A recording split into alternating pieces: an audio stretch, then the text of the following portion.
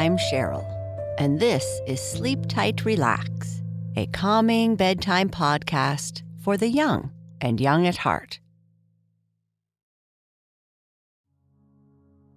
It's time to get cozy in bed and listen to tonight's story. Our sleep story tonight is the final part of our story about Dr. Dolittle. Jip is trying to help the little boy find his uncle, but so far has not had any luck. When he finally catches the scent, Jip leads the ship to a place where they can find no land. They search and search and search until finally they find the uncle and take the young boy and his uncle home before returning to Puddleby.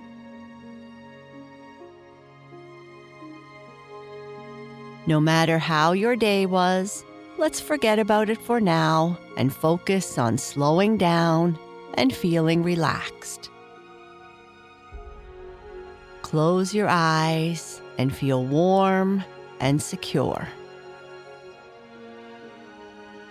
Next, I would like you to take a slow, deep breath in through your nose.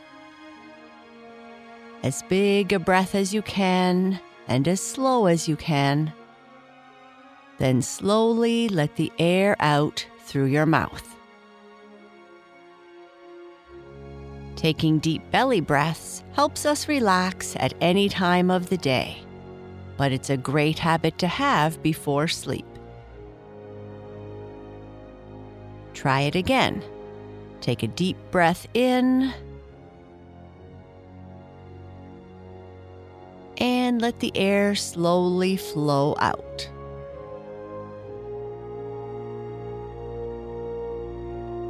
Take a deep breath in and now out.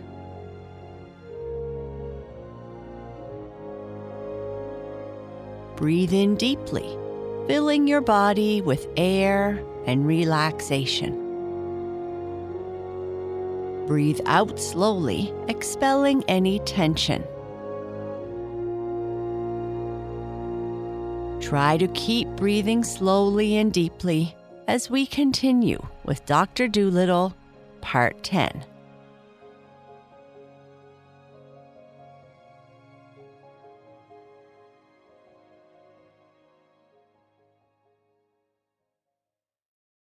They got up early the next morning, and they saw that the sun was shining brightly, and that the wind was blowing from the south. Jip smelt the south wind for half an hour. Then he came to the doctor, shaking his head. "I smell no gum," he said. "We must wait till the wind changes to the east." But even when the east wind came at 3 o'clock that afternoon, the dog could not catch the smell of gum. The little boy was terribly disappointed and began to cry again, saying that no one seemed to be able to find his uncle for him. But all Jip said to the doctor was, "Tell him that when the wind changes to the west, I'll find his uncle, as long as he is still chewing black diamond gum." 3 days they had to wait before the west wind came. This was on a Friday morning early, just as it was getting light. A fine rainy mist lay on the sea like a thin fog, and the wind was soft and warm and wet. As soon as Jip awoke, he ran upstairs and poked his nose in the air. Then he got most frightfully excited and rushed down again to wake the doctor up. "Doctor," he cried, "I've got it! Doctor, wake up, listen, I've got it! The wind's from the west, and it smells of nothing but gum. Come upstairs and start the ship, quick!" So the doctor tumbled out of bed and went to the rudder to steer the ship. "Now I'll go up to the front," said Jip, "and you watch my nose. Whichever way I point it, you turn the ship the same way. The man cannot be far off, with a smell as strong as this. And the wind's all lovely and wet. Now watch me." So all that morning, Jip stood in the front part of the ship, sniffing the wind and pointing the way for the doctor to steer, while all the animals and the little boy stood round with their eyes wide open, watching the dog in wonder.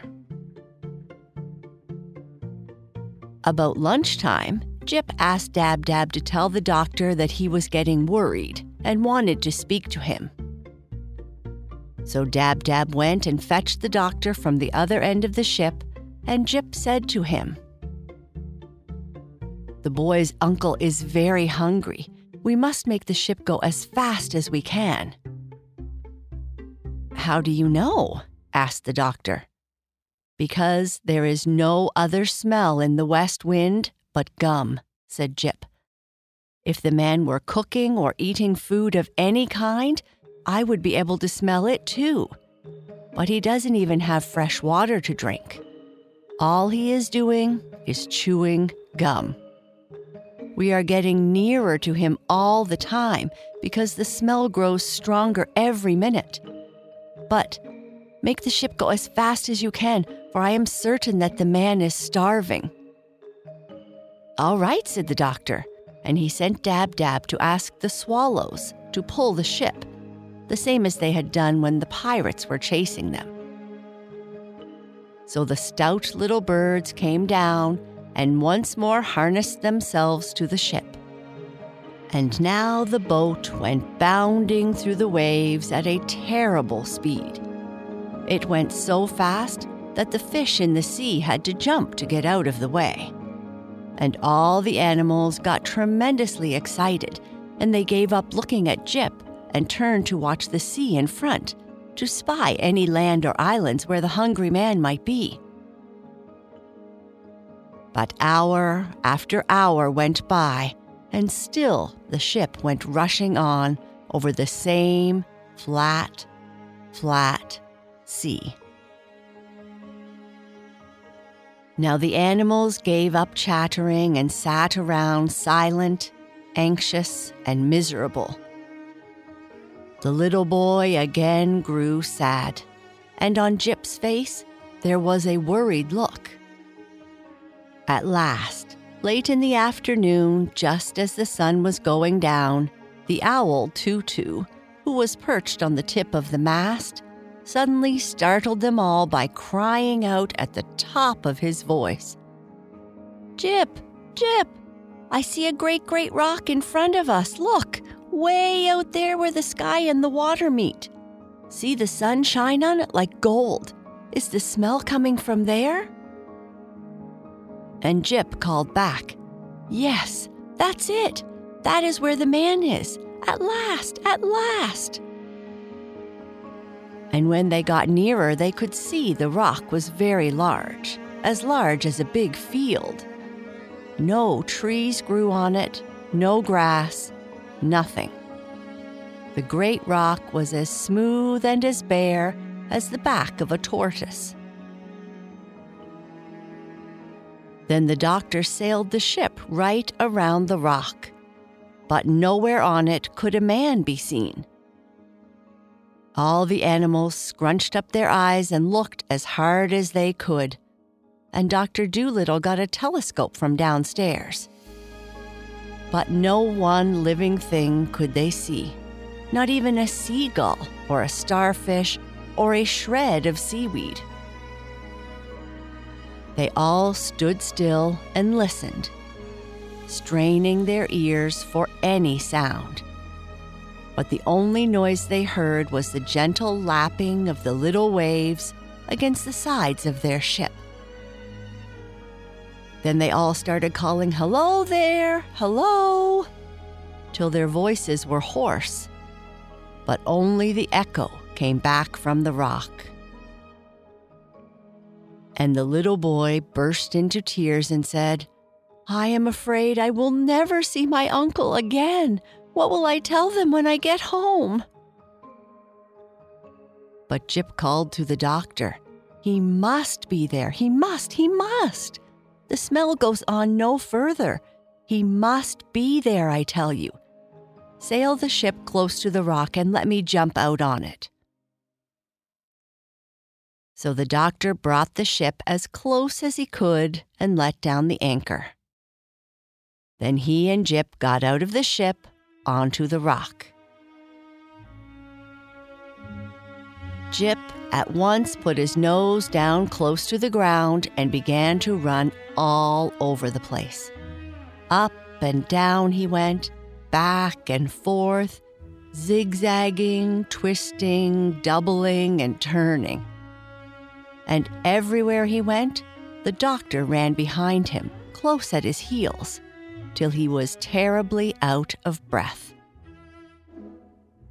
At last, Jip let out a great bark and sat down. And when the doctor came running up to him, he found the dog staring into a big, deep hole in the middle of the rock. "The boy's uncle is down there," said Jip quietly. "No wonder those silly eagles couldn't see him. It takes a dog to find a man." So the doctor got down into the hole, which seemed to be a kind of cave or tunnel running a long way under the ground. Then he struck a match and started to make his way along the dark passage with Jip following behind. The doctor's match soon went out, and he had to strike another and another and another. At last, the passage came to an end, and the doctor found himself in a kind of tiny room with walls of rock. And there, in the middle of the room, his head resting on his arms, lay a man with very red hair, fast asleep. Jip went up and sniffed at something lying on the ground beside him. The doctor stooped and picked it up. It was an enormous box, and it was full of black diamond gum. Gently then, very gently, the doctor woke the man up. But just at that moment, the match went out again, and the man thought it was Ben Ali coming back, and he began to swing at the doctor in the dark. But when John Dolittle told him who it was and that he had his little nephew safe on his ship, the man was tremendously glad and said he was sorry if he had hit at the doctor. And the man told how the Barbary dragon had put him onto this rock and left him there when he wouldn't promise to become a pirate, and how he used to sleep down in this hole because there was no house on the rock to keep him warm. And then he said, "For 4 days I have had nothing to eat or drink. I have lived on gum." "There you are," said Jip. "What did I tell you?" So they struck some more matches and made their way out through the passageway into the daylight, and the doctor hurried the man down to the boat to get some soup. When the animals and the little boy saw the doctor and Jip coming back to the ship with a red-headed man, they began to cheer and yell and dance around the boat. And the swallows up above started whistling at the top of their voices, thousands and millions of them, to show that they were glad that the boy's brave uncle had been found. The noise they made was so great that sailors far out at sea thought that a terrible storm was coming.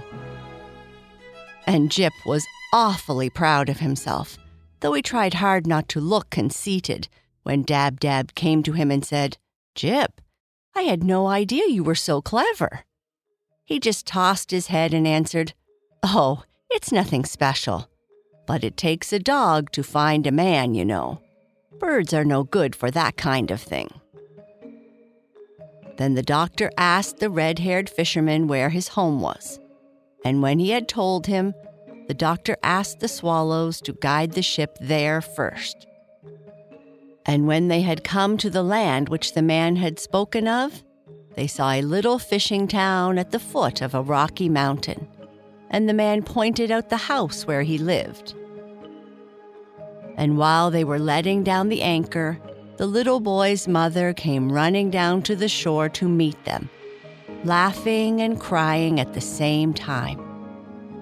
She had been sitting on a hill for 20 days, watching the sea and waiting for them to return. The fisherman and his sister didn't want the doctor to go away in a hurry. They begged him to spend a few days with them. So Dr. Dolittle and his animals had to stay at their house a whole Saturday and Sunday and half a Monday. All the time the doctor stayed at the little fishing town, the people kept asking him out to tea and lunch and dinner and parties. And the village band played tunes under his window every night. At last the doctor said, "Good people, I must go home now. You really have been most kind. I will always remember it. But I must go home, for I have things to do."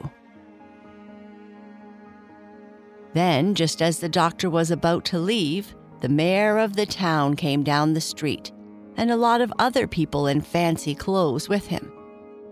And the mayor stopped before the house where the doctor was living, and everybody in the village gathered round to see what was going to happen. "Dr. John Dolittle," said the mayor, "it is a great pleasure for me to present to the man who rid the seas of the dragon of Barbary this little token from the grateful people of our worthy town." And the mayor took from his pocket a little tissue paper packet, and opening it, he handed to the doctor a perfectly beautiful watch with real diamonds in the back. Then the mayor pulled out of his pocket a still larger parcel and said, "Where is the dog?" Then everybody started to look for Jip, and at last Dab-Dab found him on the other side of the village in a stable yard, where all the dogs of the countryside were standing around him speechless with admiration and respect. When Jip was brought to the doctor's side, the mayor opened the larger parcel, and inside was a dog collar made of solid gold. The mayor bent down and fastened it round the dog's neck with his own hands. Written on the collar in big letters were these words, "Jip, the cleverest dog in the world." Then the whole crowd moved down to the beach to see them off. And after the red-haired fisherman and his sister and the little boy had thanked the doctor and his dog over and over and over again, the great, swift ship with the red sails was turned once more toward Puddleby, and they sailed out to sea. March winds had come and gone. April's showers were over. May's buds had opened into flower, and the June sun was shining on the pleasant fields when Dr. Dolittle at last got back to his own country. But he did not go home to Puddleby first. First, he went traveling through the land with the push-me-pull-you in a wagon, stopping at all the country fairs. And there, with the acrobats on one side of them and the puppet show on the other, they would hang out a big sign which said, "Come and see the marvelous two-headed animal from the jungles of Africa." And the push-me-pull-you would stay inside the wagon, while the other animals would lie around underneath. The doctor sat in a chair in front taking the money and smiling at the people as they went in, and Dab-Dab was kept busy all the time scolding him because he would let the children in for nothing when she wasn't looking. Animal keepers and circus men came and asked the doctor to sell them the strange creature, saying they would pay a lot of money for him. But the doctor always shook his head and said, "No, the push-me-pull-you will never be kept in a cage. He will always be free to come and go, like you and me." After a few weeks, they got tired of everything going on, and the doctor and all of them were longing to go home. But so many people came flocking to the little wagon and paid the money to go inside and see the push-me-pull-you that very soon the doctor was able to give up being a showman. And one fine day, when the hollyhocks were in full bloom, he came back to Puddleby, a rich man, to live in the little house with the big garden. And the old horse in the stable was glad to see him, and so were the swallows who had already built their nests under the eaves of his roof and had young ones already. And Dab-Dab was glad, too, to get back to the house she knew so well, although there was a lot of dusting to be done, with cobwebs everywhere. And after Jip had gone and shown his golden collar to the collie next door, he came back and began running around the garden like a crazy thing, looking for the bones he had buried long ago and chasing the rats out of the tool shed, while Gub-Gub dug up the horseradish which had grown 3 feet high in the corner by the garden wall. And the doctor went and saw the sailor who had lent him the boat, and he bought 2 new ships for him and a doll for his baby. And he paid the grocer for the food he had lent him for the journey to Africa. And he bought another piano and put the white mice back in it, because they said the bureau drawer was drafty. Even when the doctor had filled the old money box on the dresser shelf, he still had a lot of money left, and he had to get 3 more money boxes just as big to put the rest in. Money, he said, is a terrible nuisance, but it's nice not to have to worry. "Yes," said Dab-Dab, who was toasting muffins for his tea. "It is indeed." And when the winter came again and the snow flew against the kitchen window, the doctor and his animals would sit round the big warm fire after supper, and he would read aloud to them out of his books.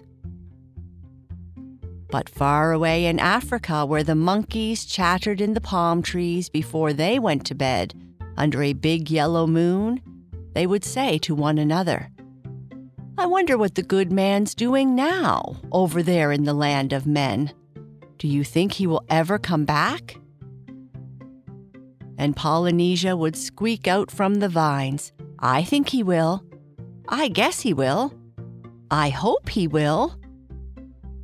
And then the crocodile would grunt up at them from the black mud of the river, "I'm sure he will. Now go to sleep."